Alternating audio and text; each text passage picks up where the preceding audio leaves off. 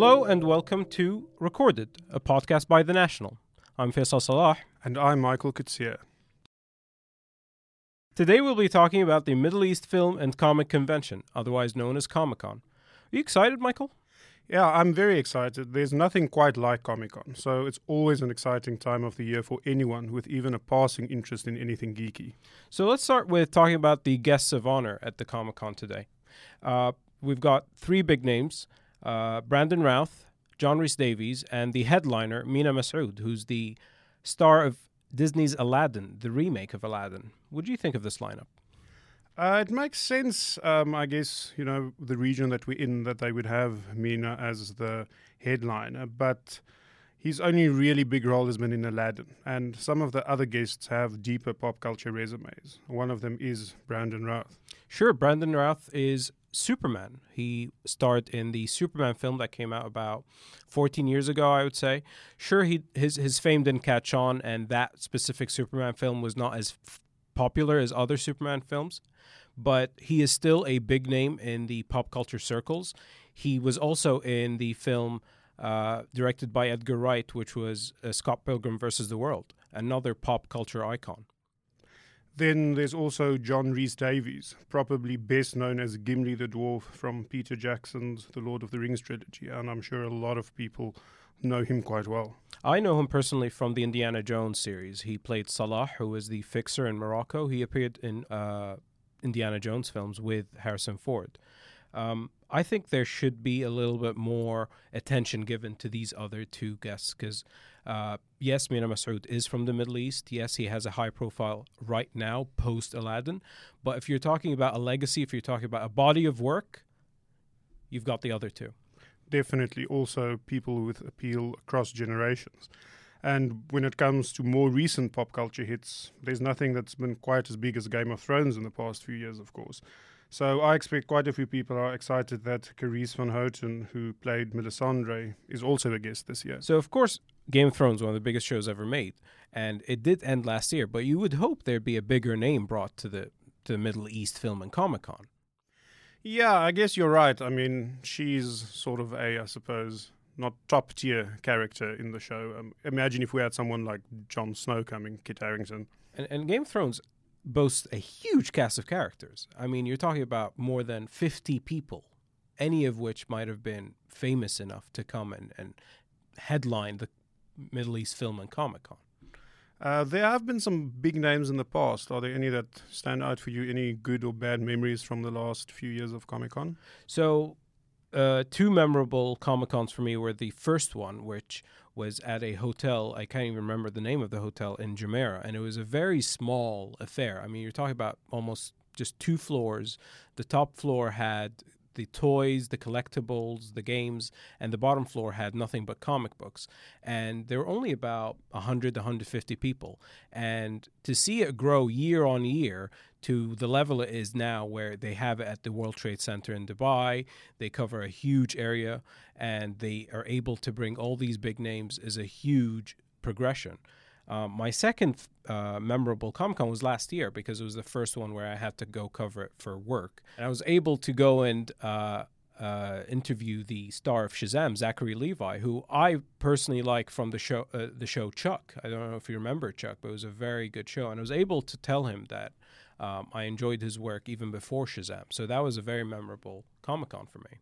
I can't believe it's been that long, but 2015 was one of the best years for me, and the reason is that William Shatner was there. Name a better convention guest than Captain Kirk himself. I don't think you can come up with one.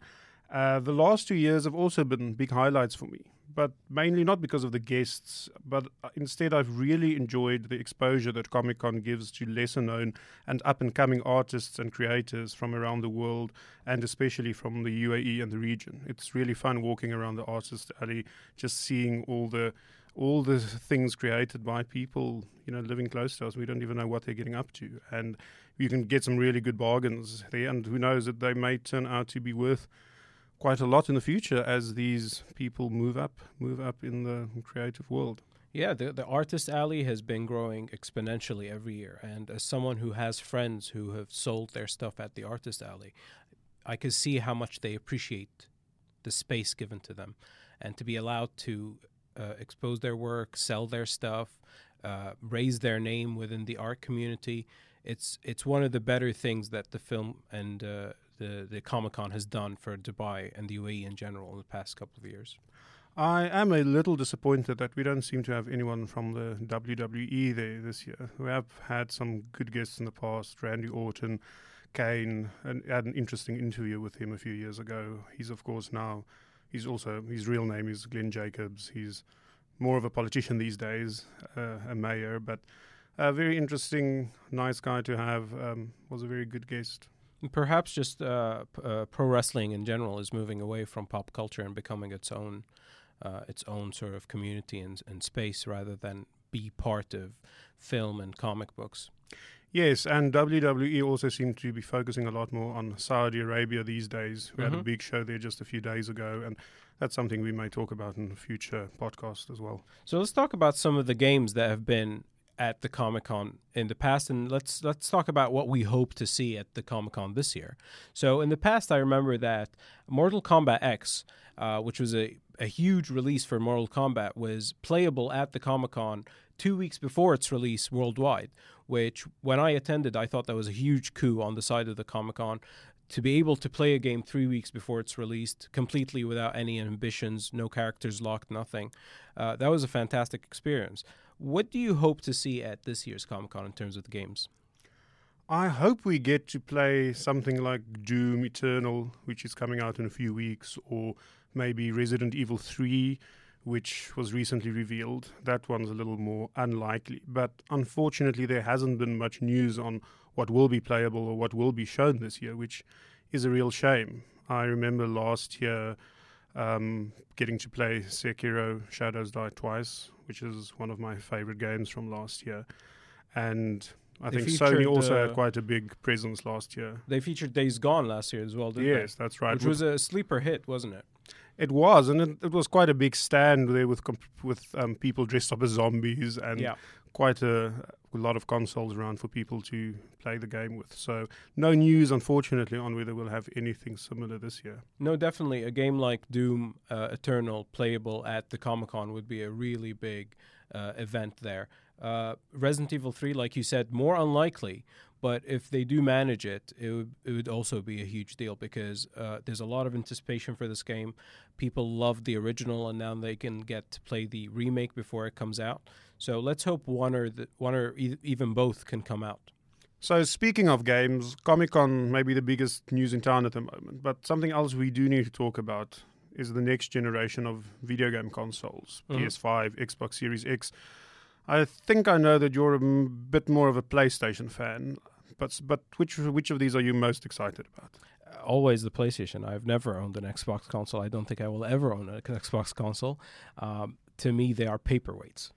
I think this may be the year that you change your mind, just looking at what's out there. And at the moment, PlayStation, Sony hasn't really shown their hand, and that may be because they've got something up their sleeve, but I think it's the opposite. I think Microsoft have been quite bold in releasing information because they know that, at least in terms of power, their console has Sony beat this time. Sony hasn't done anything because they're waiting for Microsoft to reveal everything and then outdo every single thing they've done.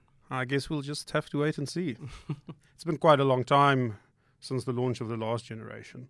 So that's something to be excited about. And it seems all those reports we've had over the past few years about the death of the console, it seems they were greatly exaggerated.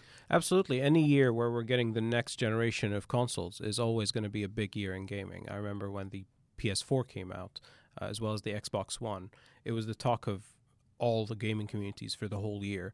The price, the playback ability, the games available on launch, all of these things will start to snowball from now until the release. Well, so far Sony has not revealed much about the PS5, but Microsoft have revealed quite a lot about the Xbox Series X, and that's the one I'm most excited about. It's going to be an absolute beast of a machine. It has a 12 teraflop graphics chip. So, well, what does that mean?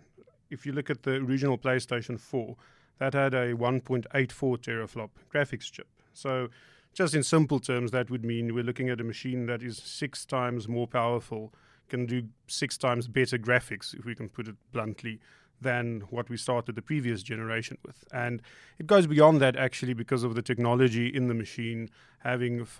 Using a solid state drive instead of a hard drive means games can load faster, but it also makes more impressive graphics possible. So even what we're seeing on paper in terms of numbers doesn't really tell us about just what a big leap we're going to see in terms of graphics. But beyond graphics, these machines will also have much faster normal processors, central processing units, CPUs.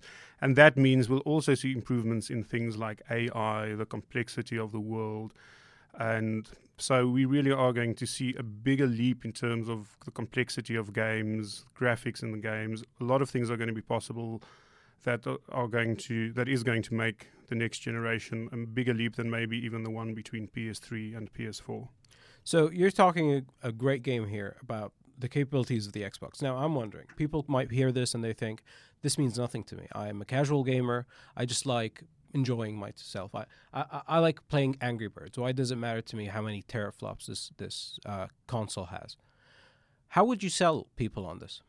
I think one of the biggest selling points at the moment for the Xbox overall, whether we're talking about Series X or the current generation of consoles, is Game Pass, which you pay a monthly fee, and it's almost like Netflix for games. You get access to hundreds of games, including the brand new ones that Microsoft releases. And that's a great thing, especially for parents who want to buy a machine and not have to, rush out and buy every new game that comes out. You buy the machine, pay the subscription, and you have access to not only the newest games, but also older ones. And the new console is also going to have backwards compatibility. So you'll have access to the entire library of Xbox games going back all the way to the original Xbox.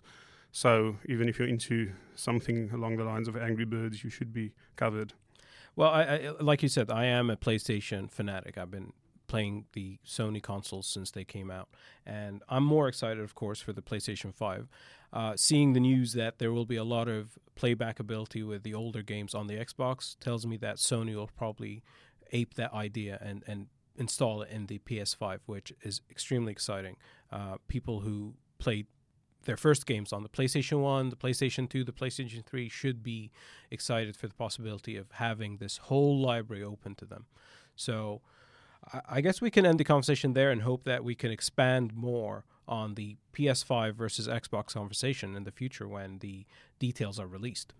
Yes, I think console wars are always an interesting thing, a bit of friendly rivalry between gamers, sometimes not so friendly. No. But we'll have a lot to talk about, a lot about the exclusives, of course. That plays a big role as well about, which exclusive you want to play. PlayStation has God of War, Xbox has Halo. Microsoft has invested a lot in first-party studios over the last few years to try and compete with that, because I think even as an Xbox fan, I'll agree that PlayStation has the better list of exclusives. Absolutely. So let's wrap things up. If you're heading to Comic-Con this weekend, let us know. It's taking place at the Dubai World Trade Center from the 5th to the 7th of March. And please follow us on all the social media channels on Instagram, Twitter, Facebook, and LinkedIn. And watch out for our next episode when we'll dig deeper into the next generation of consoles and also look at whatever else is hot and happening in the world of pop culture. If you like this episode, please subscribe to us on your favorite podcast apps. Thank you for listening. See you next time.